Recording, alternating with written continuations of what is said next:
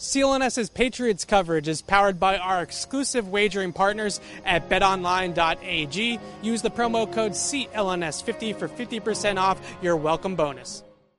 Happy Monday, everybody. Evan Lazar, Alex Barth, Patriots Beat podcast here on this Monday afternoon following day 5 of Patriots training camp. And this is the last practice of training camp, Alex, at least in for a while, without pads. So the last kind of non-padded, no contact. Tomorrow, things will really, really ramp up. And I think both of us expect the Patriots to hit the ground running after such a delayed start to padded practices. I don't anticipate Bill Belichick is going to waste much time getting the pads on and getting the contact and getting the competition part of training camp going. But we did learn some things, I would say, on Monday, and some different things on Monday after the day off. And we came back, and after Bill Belichick said on Saturday morning that Cam Newton was his starting quarterback, at least in terms of snaps with the presumptive starters, or the guys that we project to be the starters, it did feel like out there today a little bit more Cam heavy in that respect, or maybe looked a little bit more like Cam was the starting quarterback and we weren't splitting reps between the two guys with the starters.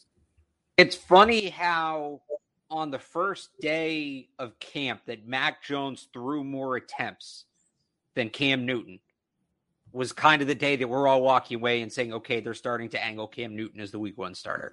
But that's the way it happened. And that's part of the reason they did what they did. And part of the reason they're reshuffling the alignments like this is if you have Cam Newton and Mac Jones working with the same group, and let's forget what group it is for a second. If you have Cam Newton and Mac Jones working with the same group, neither guy can take more than 50% of the snaps with that group. Let's say that group takes 50 snaps during practice. Neither guy can take more than 25. Now, if you have Cam Newton with Hoyer and Mac Jones with Dogala, now each of those guys can take 75%, 80%, whatever it may be of their respective group. And especially for Mac Jones, it's all about reps. He's young. He just needs the reps. He needs the experience. So it opens up more opportunities for him. Now we can bring back in the groups. And again, we were talking about Cam working with the presumptive starters. Well, okay, he's going to get a chance to build a chemistry with some of these guys, maybe more so than Mac Jones, although there were guys in Mac Jones' group, I think, who have a good chance to make the team. Yeah. But, this is where you start to see, okay, Cam's going to be the guy in week 1 because he's going to be the one working with some of these presumptive starters, and they're going to have the chemistry, and they're going to hit the ground rolling. But I think anything that gets Mac Jones more snaps, regardless of who he's working with, is a good thing for his development. So this seems like the right call. Right. And I think you just hit it there because at one point in practice, Mac Jones got 16 consecutive reps, right? 16 snaps with all sorts of different players, right? Starters, backup guys that are fringe roster players, and everything in between. 16 straight. So in terms of volume, Mac threw the ball 28 times at practice on Monday, and Cam threw the ball 21 times at practice on Monday. There was just times where it felt like what it feels like when you have a solidified starter versus a solidified backup, right? And we hadn't really felt that. I didn't feel like the first 4 practices. It definitely felt like what it did last year at times during training camp between Cam and Stidham and even Hoyer at the beginning as more of a competition, right? As more of a clear competition. It does feel like the day off, they might have reset some things and realized, okay, if we continue down this path, like you said, then each guy is getting hurt by this because they're not getting just raw volume reps, right? They're not getting the sheer number. Now we come out here today, both guys throw the ball 20 plus times. Both guys are under center for a bunch of snaps, and it kind of divvies it out a little bit more even.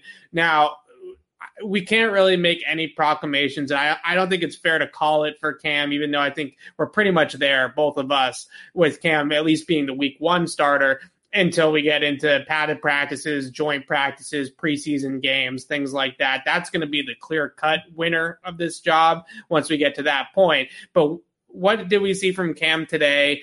What have we seen from Cam that we've talked about multiple times, I guess, now? But was there anything from Cam today that felt do you feel like he is improving? Do you see steady improvement every single day? Yeah, it's funny. I thought he was. I don't know that he took a step back today. I wouldn't say that. I don't think he was worse today. But Thursday, Friday, Saturday, it felt like he was better each day. And today sort of seems stagnant. Now, that's not a knock. Not everybody gets progressively better every day. I mean, that's the dream scenario, but it's unrealistic. So, he was going to have a stagnant day. Today just happened to be it. Overall, we've talked about it. I think his ball placement's been much better. I think he's been much better on some of the timing patterns, and those two things go hand in hand. But, throwing the ball before guys get out of their break and putting it where it needs to be, I think we've seen a lot more of that from him in these few practices than we did last year. So, I can't point to something today and say, well, that was a jump, but it's been a steady improvement over the first 5 days of camp, over this pre-padded, part of camp. And as Bill will say, this is the teaching period, and the teaching period comes to an end. And what did he call the padded practices? I actually have it right here. Something like a real football environment. Yeah, real football. Real football type conditions was his quote this morning. We'll be playing. Right. We'll get used to playing in more real football type conditions. So this is when we'll really see tomorrow how some of that Cam Newton stuff translates once, corners can jam his wide receivers, linebackers can jam the tight ends and upset that timing a little more. But, he put down a good base. He put down a good base over these last couple of days. He did, I think, everything that you hoped he would do, and we'll see where he goes from there. Right. And a lot of people, I think, assume that quarterbacks, things don't really change for them when the pads go on because they're still not getting hit in practice. But the speed of the game around them really accelerates once you get the pads on, and the physicality for the receivers and the windows for the receivers. And now you got safeties coming down on you, and you got windows closing faster, and everybody else is moving a lot quicker. So even though the quarterbacks are still in the red non-contact jerseys and they're not getting hit, we really are going to learn everything that there is to learn once we get to that point. Now with Cam, today, I thought that today was one of his lesser days, certainly, but not a day where I'm sitting here saying, oh no, like they can't start this guy. But he did make one throw to Jakobi Meyers, and I wanted to talk about Jakobi Meyers here in a little bit as well. On that slant route, Jalen Mills in coverage, Jakobi Meyers inside the formation. He runs a quick slant to get open on the goal line, and it was a throw that led him into the end zone. He found the matchup. It was an on-time throw, and all of those things point to me of Cam being much more in rhythm, on schedule, just kind of understanding where he's going with the football pre-snap. All those are good things if you're Patriots, if you're the Patriots when it comes to Cam Newton, that he is able to be more of an on-script thrower in this season and not holding the ball quite as much. I thought he did hold it a little bit on that seam route that he missed Jonnu Smith on. Jonnu was pretty open, and Cam started on the front side, and it was backside, so I guess getting over there is a little bit difficult. But if he had seen it earlier, I think he would have made the throw and got it on Jonnu, but instead he did throw it a little bit high, and it sailed over Jonnu's head. So maybe some holding the ball and maybe a little bit of a tendency there that he still has to iron out of being able to get through the full progression. But all in all, just a much better on-script passer now, and I think that that's definitely leading to better accuracy and timing down the field. And we talk so much about ball placement accuracy as if it's like always physical, right? It's always a physical kind of metric or a physical kind of thing. But a lot of the time, it's also mental. It's knowing where you're supposed to go. It's knowing where you're supposed to go and getting there on time. If you're a little half a beat too early or half a beat too late to a throw, that can often impact what we perceive as accuracy or ball placement just as much as actually being able to put the ball in the right place. And I think, as you look at it, these unpadded practices where everything's sort of in walkthrough mode probably lean more towards Mac Jones' skill set than Cam Newton's. Because Cam Newton's strength is improvising, right? And you mentioned him being on schedule, and I think for him to succeed specifically in the setting that we've been in where, there's been a couple times where he's tucked and ran, but for the most part, he's had to stay on script. He doesn't have that opportunity to improvise because it's not a live pass rush. And him succeeding in that setting, it speaks a lot to the things that he said when we talked to him during the offseason. And he said, this is what I want to work on. This is what I want to improve on. This is what I wasn't good enough at last year. It feels like he's, followed up on some of that and gotten better at the things he said he was going to focus on getting better at.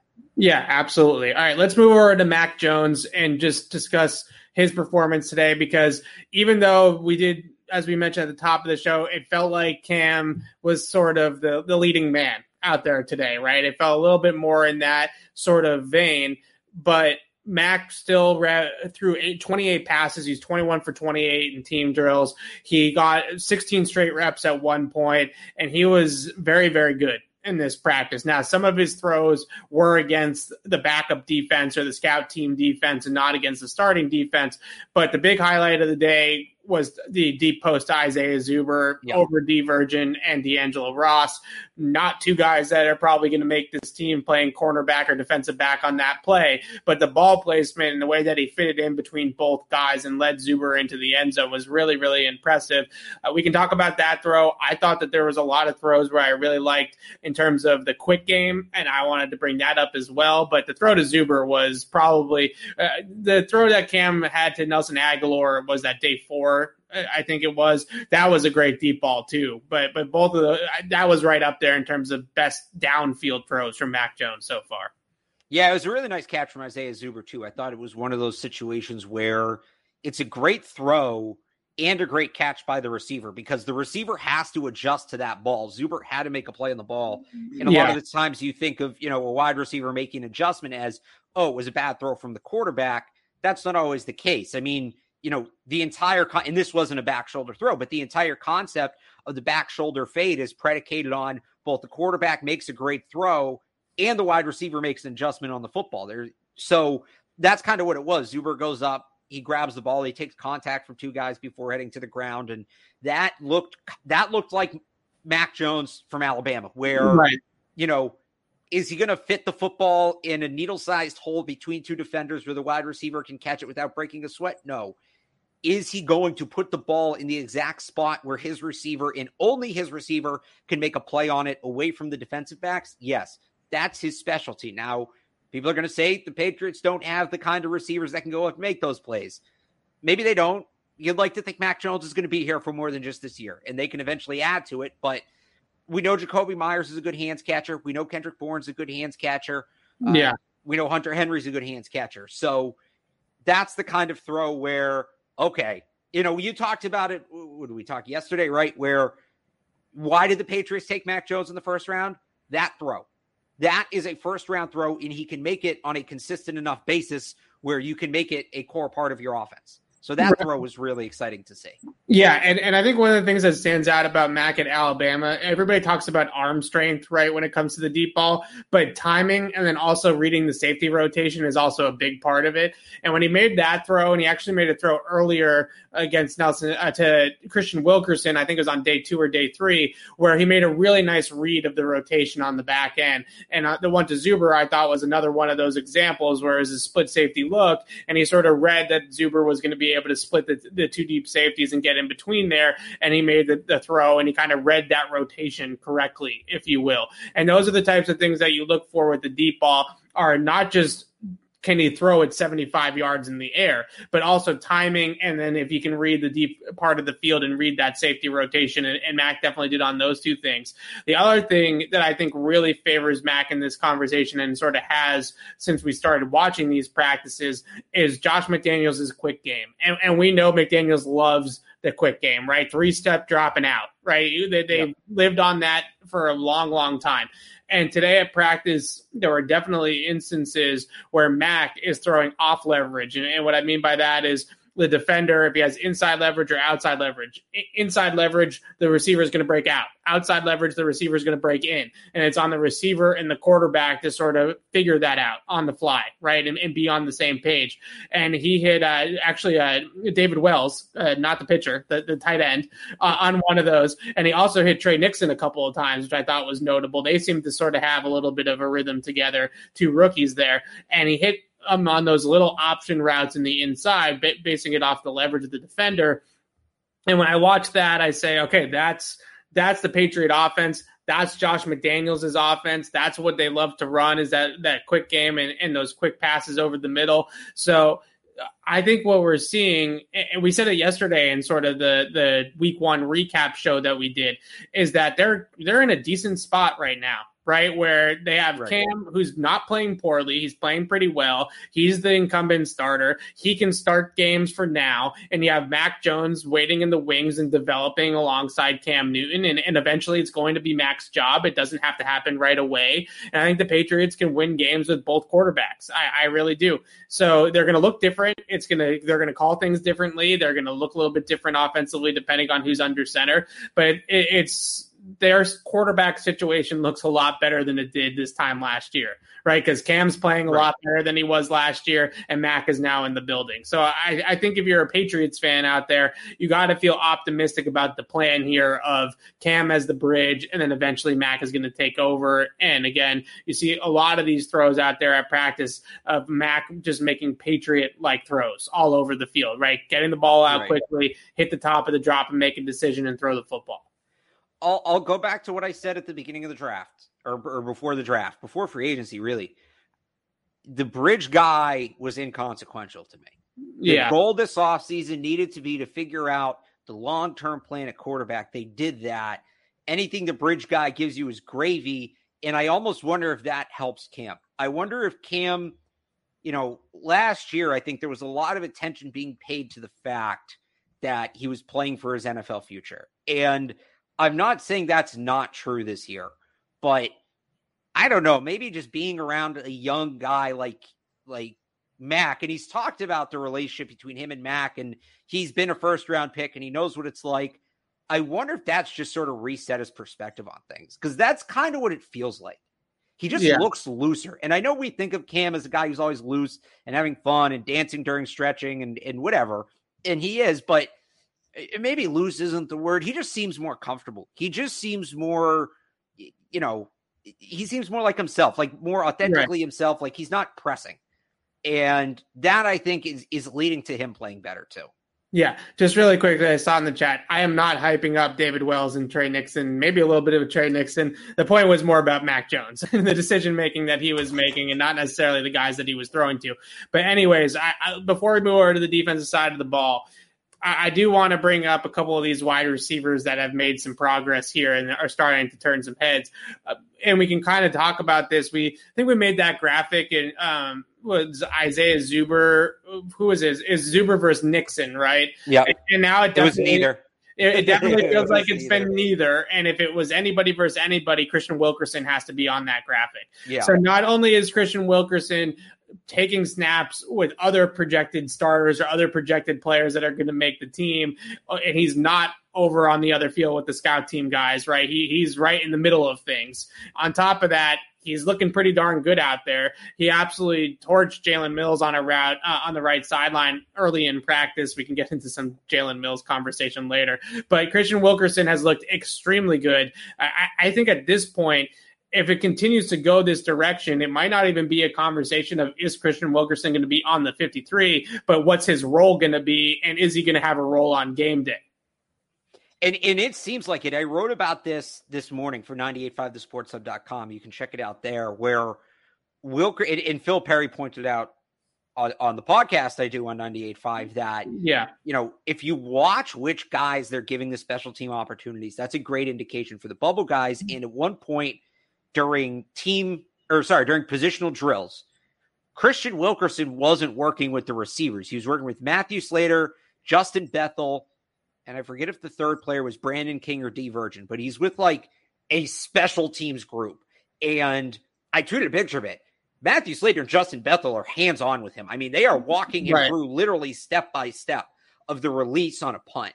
And that tells me they have a plan for this guy, because he doesn't just get to say, okay, bye wide receivers, you do your drill, I'm going to work with Slater. Like, that comes from the coaching staff. So if they are going to let him kind of separate from the team drills, then that means they have a plan for him. There's a quote from him last year, and we haven't gotten to talk to him this year yet, unfortunately, because I would like to.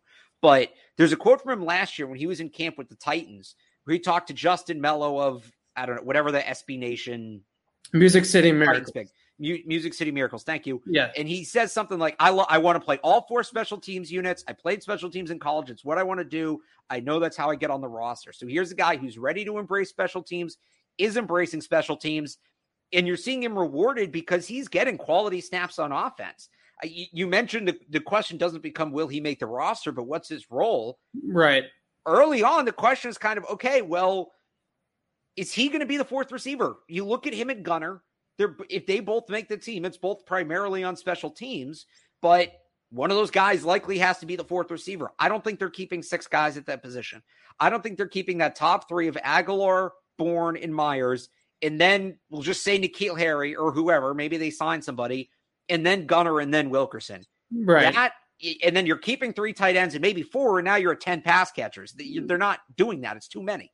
So, it really seems like he's used special teams to open the door here. And then whatever he does offensively, once the pads come on, he can kick the door down. But I don't know that any player, there's maybe one guy in Raekwon McMillan who had 2 more pass breaks up today. Yeah. But outside of that, I don't know that any player on the bubble has done more to position himself through this first period of practice for a roster spot better than Christian Wilkerson. I agree with that. He's really been extremely impressive. He runs very dynamic routes, right? You see the speed off the line of scrimmage, the separation ability at the top of the route, the foot quickness, the burst. You see those types of things about his game. And this year we actually get to compare him to other receivers that are pretty good, right? We're not talking about comparing him to the Damiere Byrds and those types of players. I keep on picking on Damiere Byrd. I know, we're so mean to Damiere Byrd, and he was a good player. He was a nice guy. I feel bad. Yeah, I feel bad too. I'll try to think of another example to say that with. But the point is that he's not. We're watching him against guys like Aguilar, Kendrick Bourne, Jakobi Meyers. We're watching him up against the Patriots starting secondary for periods of time, and he's holding his own on all of these things.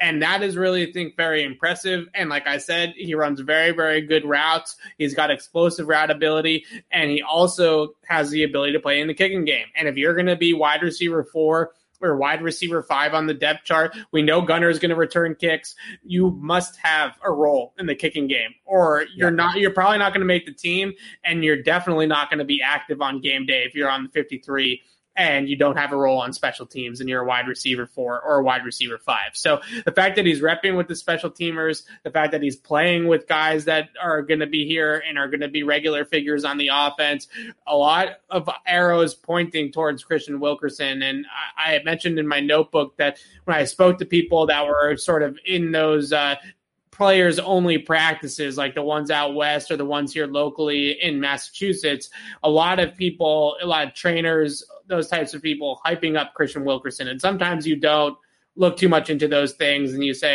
they're just hyping up their guy and they're just trying to get him out there in the media. But he's really lived up to the things that I was hearing about him over the summer, was that this was a guy that was coming, a guy that was playing well in the practice squad last year and is now playing well in training camp. So we'll see if he can keep it up once the pads come on. But he also had a pretty good camp from what I recall down in Tennessee. They were pretty surprised that he got cut, and it wasn't really a surprise. It was just that they have a very, very deep wide receiver group, not so much anymore. But last year they had Corey Davis, AJ Brown, Adam Humphries. They had a deep group, so it wasn't necessarily that Christian Wilkerson didn't deserve a spot. They just didn't have a spot for him. Up here, they definitely have a spot for him. Right. If he continues to play like this, then I think he's going to make the team. But what does this mean? I saw this in the chat. Bill Belichick was asked about this morning about N'Keal Harry. He actually said some positive things about N'Keal Harry's progress. And we're talking about Wilkerson potentially filling out this depth chart. I think a lot of it does depend on if N'Keal Harry is here or not. They're very different types of receivers, but just in terms of sheer bodies and numbers, N'Keal Harry's going to factor in somewhere. I thought he had a nice start to camp. He's kind of cooled off a little bit the last couple of days. But what have you seen out of N'Keal Harry? Because I don't think we've talked about him too much yet. Yeah, I would agree. With that kind of general assessment, I thought his first day was great, and then he's sort of leveled off. Bill's comments and N'Keal's comments too, because he talked about he'd be okay if he ends up a Patriot long term. I think it's in everybody's best interest that he has the most trade value, and the way you do that is you play nice right now. So it still feels like, again, I think they have a plan for Christian Wilkerson based on the way he's operated.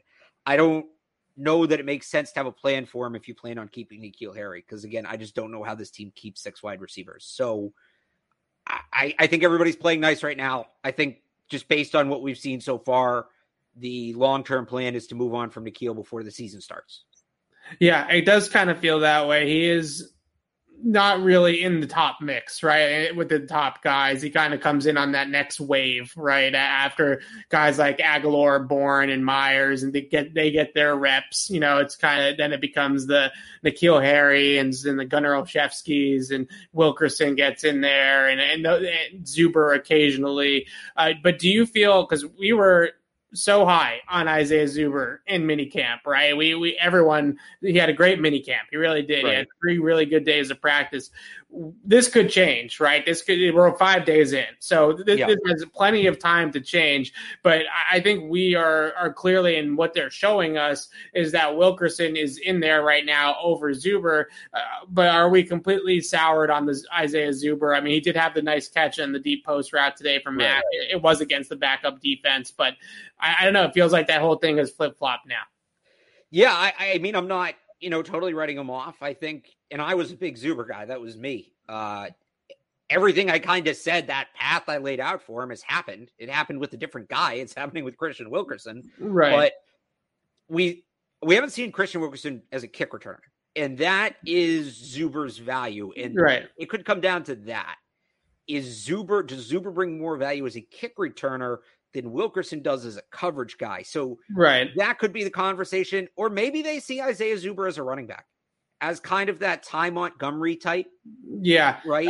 I've always used the Cordero Patterson. Well, because he's like Cordero Patterson's like sneaky big guy. Right. So I look at like a smaller, shiftier guy. So that's why I go Montgomery, but it works too. Yeah. Something probably has to break for things to go that way, whether it's, JJ Taylor. And I don't think JJ Taylor's gotten off to a great start, but whether it's JJ Taylor playing his way off the roster, Brandon Bolden gets hurt, somebody else gets hurt. Because again, Bolden's had that great start. I've talked about that. So I don't know what that is, but yeah, if I'm telling you which guy do I think has the better path right now, it's Wilkerson. I like Wilkerson's chances a lot more based on the first week, but I'm not going to write Zuber off. And even if he doesn't make it, he's just kind of a unique player. And I do think they try to get him back on the practice squad if they can. I don't think they're one bad camp. I don't think they'd be done with him entirely, but there's just going to be such a roster crunch at wide receiver. They're going to have to get creative if they want to keep him. Right. I mean, you don't keep a player on the team. I mean, I know people are going to say, well, they're kind of keeping Gunner on the team for returns, but I don't know if you keep a player on the team if you're already keeping Gunner on the team just to return punts. Like, you can't keep just a primary guy to return kickoffs, but that is something that I have noticed. And Belichick in the past has just thrown Brandon Bolden back there or something like that and just gone for ball security, right? And just don't mess it up. But in terms of trying to be explosive off the kick returns, JJ Taylor, especially as a punt returner, has really struggled in practice. He's muffed a ton of punts. Now, kick returns and kickoffs are definitely a little bit different, right? It's a different type of skill to field a kickoff than it is a punt return, or a punt, I should say. But at the same time, I don't know if I kind of thought that maybe JJ Taylor could do that and be that sort of kick return, explosive kick return option, kind of like what Dion Lewis was like when he was here. I'm not sure if I trust JJ Taylor based off of what I've seen to get back there. So if they're looking for an explosive kickoff returner, it's definitely Bolden can go back there and field the ball and not fumble. Right. I mean, he can do that. But if they're truly looking for an explosive guy back there, then Zuber seems to be the best option. I know that there's like some underground love for Marvin Hall. I don't think Marvin Hall is making this team, but he's been back there at times as well. But I really think it's going to be do we feel, I guess is the last question we can answer here about the wide receivers, and then we can move over to the offensive side, or defense, excuse me, is there a chance that there's 6 wide receivers that they keep on this team, right? I mean, you have the top 3, then you have N'Keal Harry, then you have Gunner, and then Wilkerson or Zuber could still make the team as that 6th guy, or do we feel like that's too many? It might be. So it comes down to, and before you brought this up, I was going to say this, because when you were talking about Zuber versus Wilkerson, a lot of it hinges on how Gunner looks as a receiver. And we haven't seen him a ton. He's made a couple nice catches. I don't think he's been bad as a receiver, but I haven't necessarily seen development from last year. But if they could trust Gunner as a receiver to be a guy that they can target 30, 35, 40 times throughout the season, right? Well, then a guy like Christian Wilkerson maybe loses some value. Because, okay, we have a legitimate 4th wide receiver in Gunner. we can angle a little more towards special teams needs here, and then that like a return need, and then that's Isaiah Zuber. Whereas if you go in and you look at Gunnar and you say, okay, he's our punt returner, we'll throw him out there on offense if we have to. Now you're looking at that last wide receiver spot and saying, well, that's really your fourth wide receiver.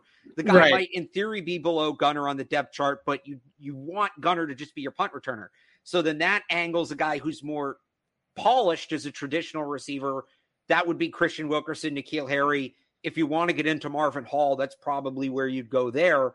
So a lot, and again, do they keep 6? Not if Gunner's going to be legit. If Gunner's going to be a guy who you can target 40 times, there's no reason to keep 6 receivers. You're only using 2 at a time. If Gunner's just a punt returner, you got to flip it back around again and say, well, is he closer to Matthew Slater than he is a real receiver? And if that's the case, then Gunner, internally doesn't count against that total. And then that maybe opens the door for Zuber and Wilkerson, or, Harry and Zuber, Harry Wilkerson, whatever combination you want it to be. Yeah, I think Gunnar it was maybe on day 2. He had a nice catch from Cam on a crossing route in red zone work, but he's been relatively quiet, I would say, as a receiver. Not bad, just not great. Yeah, he definitely hasn't caught a ton of balls yet in practice. One guy I just want to quickly mention that caught a ton of balls today was Jakobi Meyers. And I feel like, and I understand, we want to talk about the new guys, right? We want to talk about the new guys. The sleepers like Wilkerson are more fun to talk about as well. But Aguilar, Bourne, how are those guys playing? How are the tight ends playing? That's the hot button topic right now. Jakobi Meyers just goes out there and practice and gets open every single day. Like quietly just goes about his business and just gets open every single day. He got 6 balls today in practice during team drills. I mean, he is the best route runner on the team still, I think. He's not the most explosive or the most dynamic route runner. I guess Kendrick Bourne kind of gives him a run for his money now in terms of pure route running ability, but I still think I'd give it to Jakobi. I still think he's going to have a big year. I think having Nelson Aguilar on the outside to give him some speed element is really going to open up the middle of the field for him. He had a great day out there today, and poor Jalen Mills had some tough times covering him inside. Well, what's interesting about Jakobi is Jakobi was so Aguilar had the first day, Bourne had either the second or the third day, and then Aguilar had the others. But Jakobi was probably the second best receiver all of those days. Right. He didn't have a bad day. We were just waiting for the Jakobi day, the breakthrough day. And then he had that today. And that's going to be fascinating because, again, that 12 personnel, you're really only going to use 2 receivers most of the time. All 3 guys will play, but you're only going to use 2 most of the time. And there's going to have to be an odd man out. And they are going to make it, that group, that trio of Aguilar, Bourne, and Meyers. And I know you're hesitant to make Aguilar the odd man out. I think it might be a little more realistic than we realize. Yeah. Not the way he's performed, but just the overall picture. They are making it really tough to figure out who the odd man out is in that group because all 3 have been outstanding to start. Yeah, that's a good thing, right? That's a good problem to have. Oh, great problem to have. Yeah, not a bad thing at all. I really hope that Josh McDaniels gets real creative and runs that group of 5 out there of Aguilar, Bourne, Meyers, Jonnu, and Hunter Henry, right? And you can use Jonnu as sort of a tailback, H-back type to have some sort of backfield threat, and maybe even hand the ball off to Jonnu a little bit just to give that as a threat if you want to have the defense respect the run when you put that package out there. But that package, and not to take James White off the field, who's obviously great too, but that package on 3rd and 6, it gives the Patriots so many more options than they've had the last 2 years, right? I mean, just a really good kind of option to have is that package. And I hope that we see that out there at some time. I'm sure it's not going to be all the time, but maybe just a little bit. Really quickly, somebody mentioned Trey Nixon's name. A couple of people asking how Trey Nixon has played. I know everybody, the Ernie Adams thing has people wanting to hear about Trey Nixon. Yes, he did have 3 catches today in team drills. It does look like he has a little bit of a rapport with Mac Jones, 2 rookies that I'm sure studied together and work a lot together and were together a lot during the rookie part of the offseason. So I don't know if Trey Nixon's going to make this team. I think Christian Wilkerson and Zuber are pretty steadily ahead of him. But you had mentioned, Alex, them keeping him on the practice squad as sort of developmental long-term plan there at that receiver spot. I definitely see that happening if they can sneak him back on the practice squad. Yeah, he's probably just a guy that needs some polish. He was hurt most of the year last year, and you Right. can tell he's still kind of getting his footing under him. So I like him. I like the pick. I think, he adds a dynamic, but we just talked about how deep the wide receiver position is. We didn't even mention him. So he's a guy, if they can get him on the practice squad, or maybe, the last preseason game, he pulls up with a hammy and we don't see him for a year. So we'll see how it works out with him. Yeah. And you don't hope that anybody gets hurt, but you do hope that he can make it back to the practice squad, right? Because I have a feeling, especially if he gets live reps with Mac Jones in some of these preseason games, that him and Mac are going to put on, you get third and fourth string defensive backs out there against Mac Jones, that he could pop in some of these preseason games. Trey Nixon as one of Mac's go-to receivers when he's out there with some of the backups. So I think that is an element of this that you have to think about, and that's why we always joke about the Patriots, kind of the Foxborough flu, right? Getting guys on IR that to avoid them getting poached by other teams.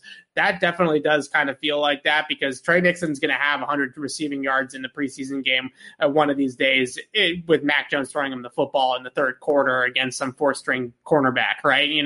That I feel like that's destined to happen.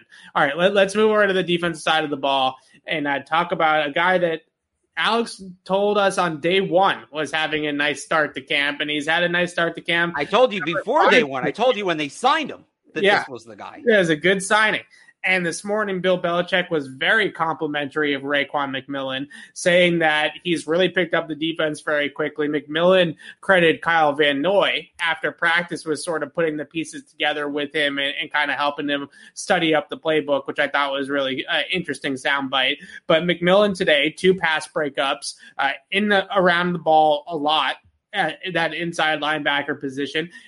Got to give Juwan Bentley credit. He did have a pick of Cam Newton in 7. Nice interception, too. It wasn't like a bad throw by Newton. That was an athletic play. No, he went up and got it. He fell underneath a dig route by Jacoby Myers. Cam thought he could get it over him, and he couldn't. Really nice play by Juwan Bentley. This McMillan versus Juwan Bentley battle for that backup Mike linebacker spot, or even the fourth inside, the second inside linebacker spot in some packages next to Dante Hightower.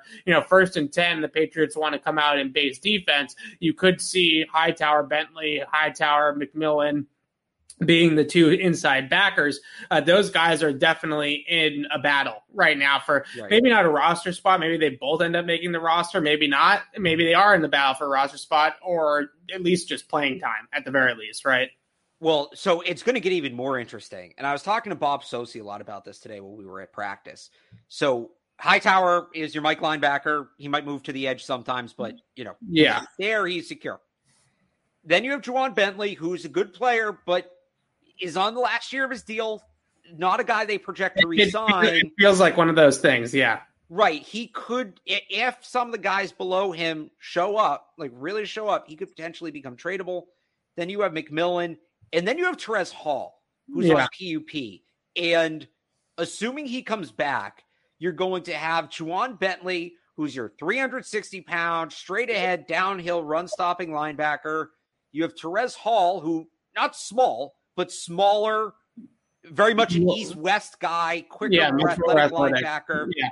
And then Raekwon McMillan is kind of somewhere in between, right in between those two, where I think they actually go weight 260, 240, 220. But, McMillan's somebody who can definitely play the run and all of that, but he's going to give you some lateral movement too. So in a perfect world, they keep all those guys. Maybe Hall stays on PUP and they see if they need him down the road. But McMillan's making it really tough because, he's been great. And it's not just that he's out there making athletic plays. You can see him as a communicator, and he talked about this today. You can see him communicating. You can see the understanding of the defense kind of play out. He's been a mental part of it.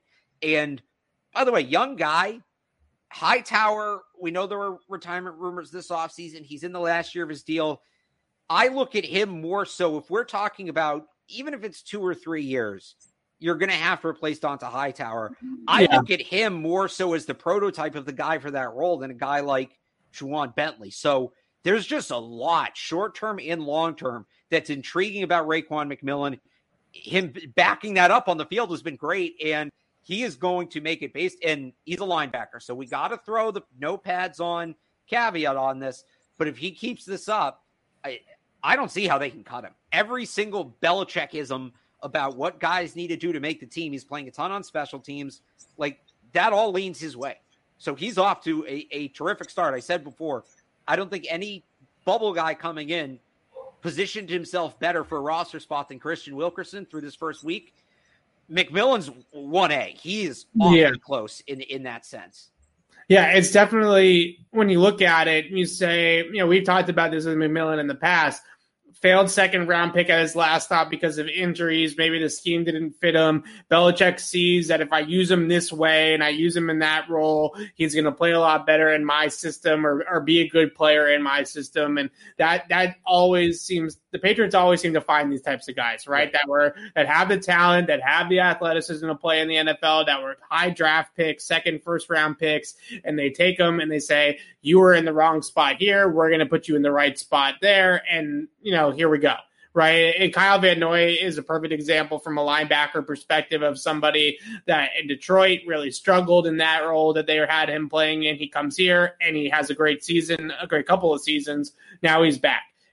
These are things that happen all the time with the Patriots because Bill Belichick has a great eye for being able to only ask a player to do what he's good at, right? And kind of limit the amount of times that the player is going to do something that he's not so good at. So he knows that Raekwon McMillan can hit. He can hit in the open field, but he's not necessarily, like you said, that 260-pound linebacker that's going to come up and step in a gap and take on an offensive lineman, right? You might not want him doing something like that. So he's going to allow him to stay in space and allow him to cover and allow him to do things off the line of scrimmage.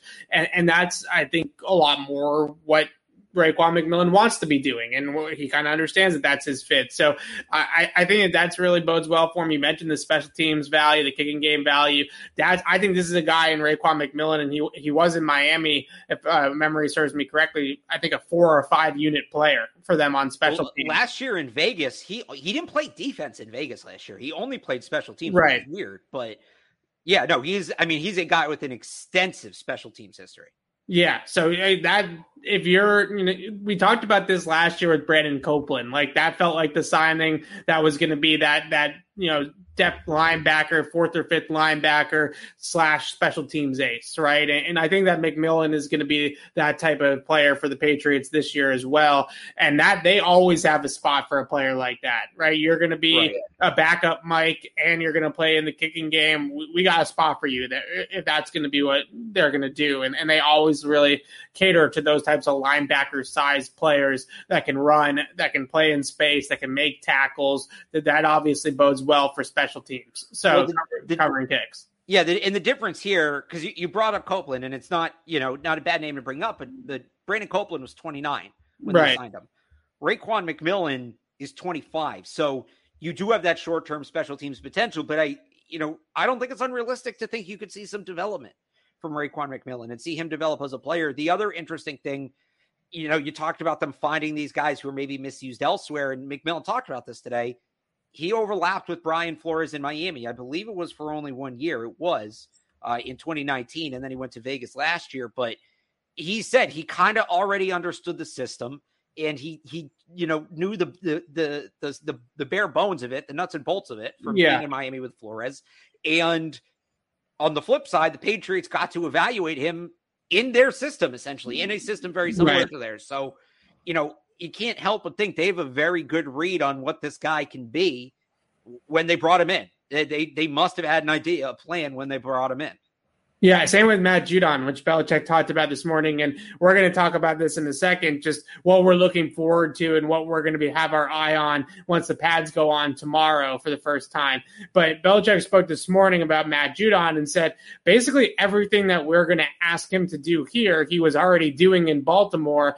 We might call it something a little bit different, or we might have a little bit of different terminology than what they did, but he was asked to do the same techniques and the same things that we're going to do here. Set the edge, operate in a pass rush package, all these things that Matt Judon did with Baltimore translate directly to what they do with the Patriots. So that's why they gave him so much money, and that's why they feel like he can hit the ground running. So a lot of these free agent signings, that, as you would expect, This was not, we talked about this when they did it. This was not a spending just to spend instance, right? This was a calculated spending spree where we got guys in here, Patriots did, that fit what they wanted to do. Right. And I think that's really important. Now, the last few minutes here, Alex, I want to discuss what we're looking forward to tomorrow and the rest of the week once the pads officially go on. As you mentioned earlier in the show, this is real football, right? This is where the real football begins. And this is for the coaching staff. They've maybe been making some evaluations mentally about things, but this is truly when the evaluation and the competition part of training camp begins. We haven't really said much of anything about the defensive and offensive linemen. So I think that's an easy place to start, that this is really where that evaluation is going to begin. But what else are you looking forward to? First off, happy birthday, Luke. We talked about Rashad Berry yesterday. He got off to that hot start, had 4 sacks, without the pads on. Can he keep it up? It's weird because a lot of the guys I was looking forward to seeing when it comes to, the front are on PUP, Chase Winovich, Terez Hall. Right. I guess, seeing kind of the guys that started hot, can they keep it up? We talked about how Devon Godshaw has been an absolute menace at the line of scrimmage when it comes to batting down passes. Can he keep doing that? Josh Uche is maybe cooled down a little bit after a great spring, but I don't want to hold it against him because there's no pad. So can he kind of pick up where he was? Just kind of carrying storylines over. I don't know that there's anything super new. William Sherman, the rookie they drafted, who is trying to be a 5-position player. I'm interested to see if he can do that. He's been playing a lot of guard. He was a tackle in college. He supposedly worked out at center in the offseason in anticipation of the draft. I don't think, if you've seen him play center, I haven't noticed him playing any center. Correct me if I'm wrong, but maybe they're just waiting for the pads to come on to do that. So I think he's an interesting player. Right. And we don't have Ted Karras out there right now. I don't know if Ted Karras is going to be back out there anytime soon. It was reported that it wasn't major, but for the time being, sort of looking at that interior offensive line depth is interesting, because they did lose a guy in Joe Thuney off the starting lineup. So now Onwenu's the starter, which is perfectly fine. But if Ted Karras is injured for any period of time, the depth there, we can evaluate that a little bit, whether it's Will Sherman. Marcus Martin got a lot of snaps at center today with Ted Karras out. Some of these players that can work in there will be interesting. I think the whole offensive line is very interesting, but the defensive line is, I want to see how good this unit is going to be, because I think it's got a chance to be a lot better than it was a year ago. And we really haven't gotten to see Matt Judon in his element. We really haven't gotten to see Devon Godshaw, as you mentioned, really truly in his element, right? Where we're stopping the run, we're hitting people, we're setting the edge, we're playing nose tackle and taking up blockers. This is when that all really begins. And then also, lastly, on the defensive line, Dietrich Wise. Well, what's the deal with him, right? They gave him this huge contract. What's the plan? Has he progressed, and has he taken a step that maybe we haven't necessarily seen? I thought he had a good year last year. 4 years, $22 million with 2 years basically guaranteed. That's a lot, right, for a guy that played the way he has played at times against the run. So I'm very interested to see him. Obviously, Christian Barmore is going to be in the mix there on the defensive line too. So a lot of storylines, I feel like, because I think the offensive line, the starting 5 is pretty much set unless there's an injury, right? So the defensive line is really where I think there are a little bit more battles going on, if you will. Yeah, I'll add one more thing, because you talked about looking at the week as a whole, and some people brought this up in the chat. Yeah. Because Nick Folk didn't have a great day. Yeah, I wanted to bring this up. Go ahead. Do you have any more line thoughts, or do you want to go? That's a good question. No, I also am interested, just really quickly, and then we can talk about the kickers, because I wanted to bring that up.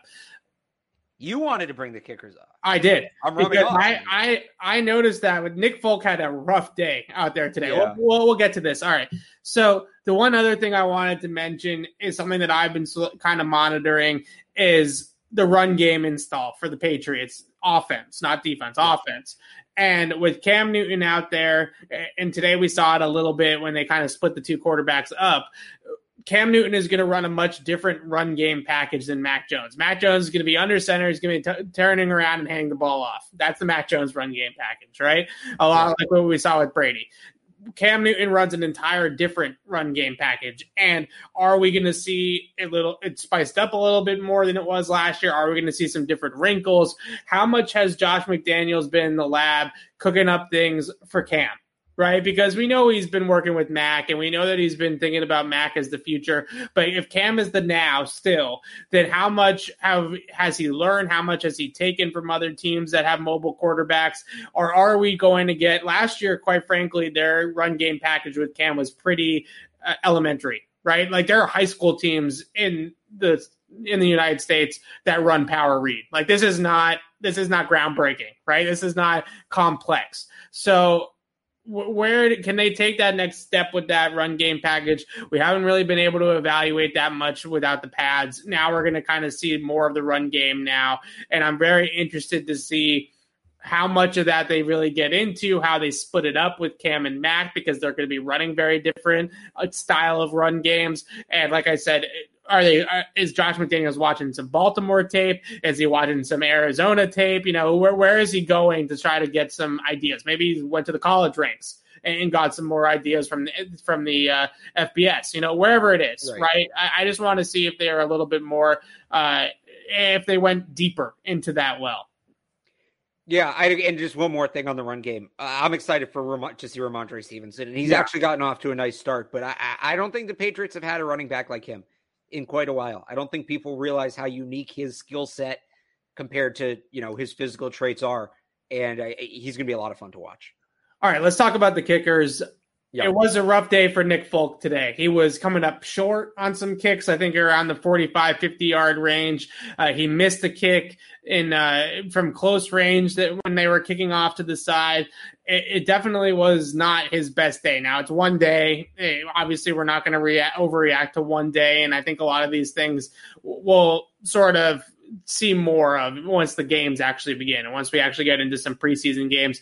But to credit Quinn Nordin, the guy's got an absolute cannon, right? He's got a huge leg. I mean, there are times where he's clearing like the whole practice field, right? With some of these kicks that he's kicking through whether they're through the uprights or not, or sometimes it's difficult to tell from our vantage point how good the kicks actually were. But you can see the leg. It's a huge leg.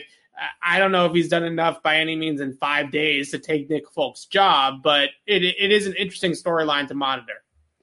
Yeah, it's tough because from where we're sitting, it's really hard to evaluate the kickers. And that's why, and with Folk too, with the rough day, I mean, he was great last year. He was one of the best kickers in football last year. He missed just once after week 3, but kicking is a fickle business and it can come and go like that.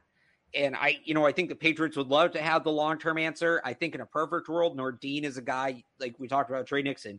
You work on his accuracy, and next year he becomes the guy just because, there is still some work to do, and Folk was so good last year. But you see Folk struggling a little bit, and we don't have the best view on it. So I'm really excited for Friday because Friday will be the first of the 2 in-stadium practices. They're doing 2 this year instead of 1. Right. And Bill Belichick always talks about how important those practices are for the special teamers.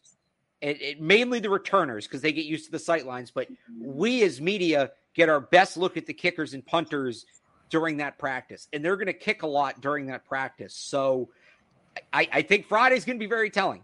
Let's see how Nick Folk and Quinn Nordin both look on Friday because that's maybe when we can start having this conversation. And the other thing is we talked about it a little earlier in the show. We talked about it a ton leading up to camp that kick return is kind of an open job. It's anybody's to take. Gunner didn't excel at it last year as good as a punt returner he was. They need a kick returner. They are definitely going to do return work on Friday. And we're going to get a really good look at kind of where that group stands. So Friday is going to be exciting because we're going to get to answer a lot of these special teams questions that due to the setting at camp are a little bit harder to answer. Right. And the special teams, for people that might be attending practice on Friday night, it's always a very special teams heavy practice, right? You don't get a ton of actual football in those practices. Okay. Hang on. Like special teams isn't actual football. Well, you know what I mean. I don't know what you mean. I thought after us working together for 3 years, you know better than to say something. All right. I'll take it back. We don't get a ton of 11-on-11 team drill offense defense during those practices. The Patriots, I believe, are planning on being 3 straight days in pads starting tomorrow, so Tuesday, Wednesday, Thursday. So in all likelihood, Friday is going to be back in shells, and we're not going to be in full pads on Friday, and that's going to be a little bit more of a specialty. It's going to be a lot of special teams. There's going to be a lot of kicking, and that's going to be good, like you said, because these guys, Nordin and Folk, in the stadium, kicking in the stadium, where they can kind of simulate a game a little bit with fans in the stands, right? With the season ticket holders in there. It's not obviously a full game situation with all the pressures of a game and all that kind of stuff, but it's the closest thing that we might be able to get to that. So I think that is going to be interesting for sure, because they're probably going to do that situation. They've done it a bunch already out at training camp, and I'm sure they'll do it in the stadium, where they say, oh, okay, it's 3rd and 8 on our 40. We have to get 5 yards, get off the field, and kick the game-winning field goal, right? We got to do it all in one sequence, right? And that's going to be interesting to see, because that's the most pressure simulation they can do, I would say, is to put that on the kickers. So yeah, it'll be very interesting to see what happens with the kickers. Like I said, I haven't seen anything from Folk. Not that I've been studying them extra closely, but I haven't seen anything with Folk to be like, he's not, Quinn Nordin is going to take his job this year. It's just tough to see it from where we are. And that's why on Friday we get a different vantage point, right? So if you've never been to practice, we're kind of like offset from where they kick. So we're directly behind one field. They're kicking on the field adjacent from it. It's just a really tough angle, and we're like up a hill. We'll be up in, I believe, actually, I don't know if it's going to be different this year because of COVID, but we should be up in the press box on Friday. You also have the Jumbotron. You have the video going, so you get much more. It's just a much better observation point to judge the kickers. Right. All right. Well, really quickly, NBA free agency is beginning, Alex, and Lonzo Ball just signed with the Chicago Bulls. So Lonzo Daniel Tice signed with the Rockets. Lonzo Ball not coming to Boston. I was kind of hoping that Lonzo was going to come to Boston. I'm a little disappointed about that. I'll probably saves Marcus Smart. I actually, Jaron May from 98.5 The Sports Hub wrote a good piece this afternoon that the Celtics may just want to stand pat. And I know that may nauseate a lot of Celtics fans, and probably rightfully so, but especially now that they lost out on Lonzo, you have, are you going to sign Patty Mills for big money to a multi-year deal? Are you going to sign, who are some of these other names? Jeff Green, right? Whatever. And it's like, you're just going to blow all your money signing these guys who don't put you over the top. That's just Kemba Walker again. That's just Gordon Hayward again. You're overpaying guys because they're names, and you're not looking at the big picture. If they can just stand pat, sign some 1-year deals, Isaiah Thomas has been out there, which would be awesome. I think would be perfect. Sign him to a 1-year deal. You put juice on this season. You have no long-term commitment. Tatum, Brown, and Horford are the only 3 guys they have signed beyond this year. And then I think there's some guys with rookie options, but those are the only 3 guys they have money committed to beyond this year. They're going to have a max slot in the summer of 2022. That's a great free agency summer. Bradley Beal, perhaps Kawhi Leonard. And I know that, this gives Celtics fans flashbacks. Oh, we've waited for the free agents before. It's not a great plan. It's a better plan than Patty Mills. It's a better plan than going for mediocrity again. I think anything short of landing Beal, you got to do everything in your power to land Beal. Anything short of that, even if it means kind of kicking the can down the road, I hate saying that because I've been saying for years the Celtics should get more aggressive. This isn't the year to be aggressive. This free agency class sucks. Don't commit yourself long-term to anybody. Just try as much as you can to get Bradley Beal, especially now that Lonzo's off the table. I like Lonzo. The reason why I like Lonzo is because he's a great passer and he's a good defender, right? And he's not a type of guy like Marcus Smart. And I think it was Chris Mannix who had the report earlier today that some people, Brad Stevens among them, have definitely soured on Marcus Smart jacking up 20 shots a game, right? Like that's not – the Celtics know that that's not sustainable for them if they're going to be where they want to go. Marcus Smart needs to kind of buy into a role. And I've always thought that Marcus Smart was best for the Celtics, even though they play different positions in sort of like a Draymond Green type of role, right? Where you're facilitating, you're rebounding, you're playing defense, all these types of things. I thought Lonzo fit that mold a little bit more. He's a great transition player, great passer. I also watched him at UCLA when I lived out in LA, so I'm a little bit biased when it comes to Lonzo Ball because I did see him live as in college. but I thought that would have been a good one. But he's going to Chicago. Go ahead and jump over, and we're done here now. So go ahead and jump over to the Celtics CLNS handle, and they're going to have a free agency special with all the free agent news and how it pertains to the Celtics and everything like that. So go check out their stream right now. They're breaking down NBA free agency over there. Alex and I will be back here on Patriots Beat tomorrow night following the first padded practice of the training camp so far for the Patriots. And Alex, I'm jacked up for pads. I'm sure you are as well. Oh, yeah, this is when it really begins. Yeah, this is what it's all about, right? This is when we're really going to get into some of these competitions and really figure out where the roster stands. So we'll be back tomorrow night to break down the first day of full pads. We'll be with you all week through the padded practices as well. But until then, signing off for Alex Barth, I'm Evan Lazar. Thanks for watching, everybody.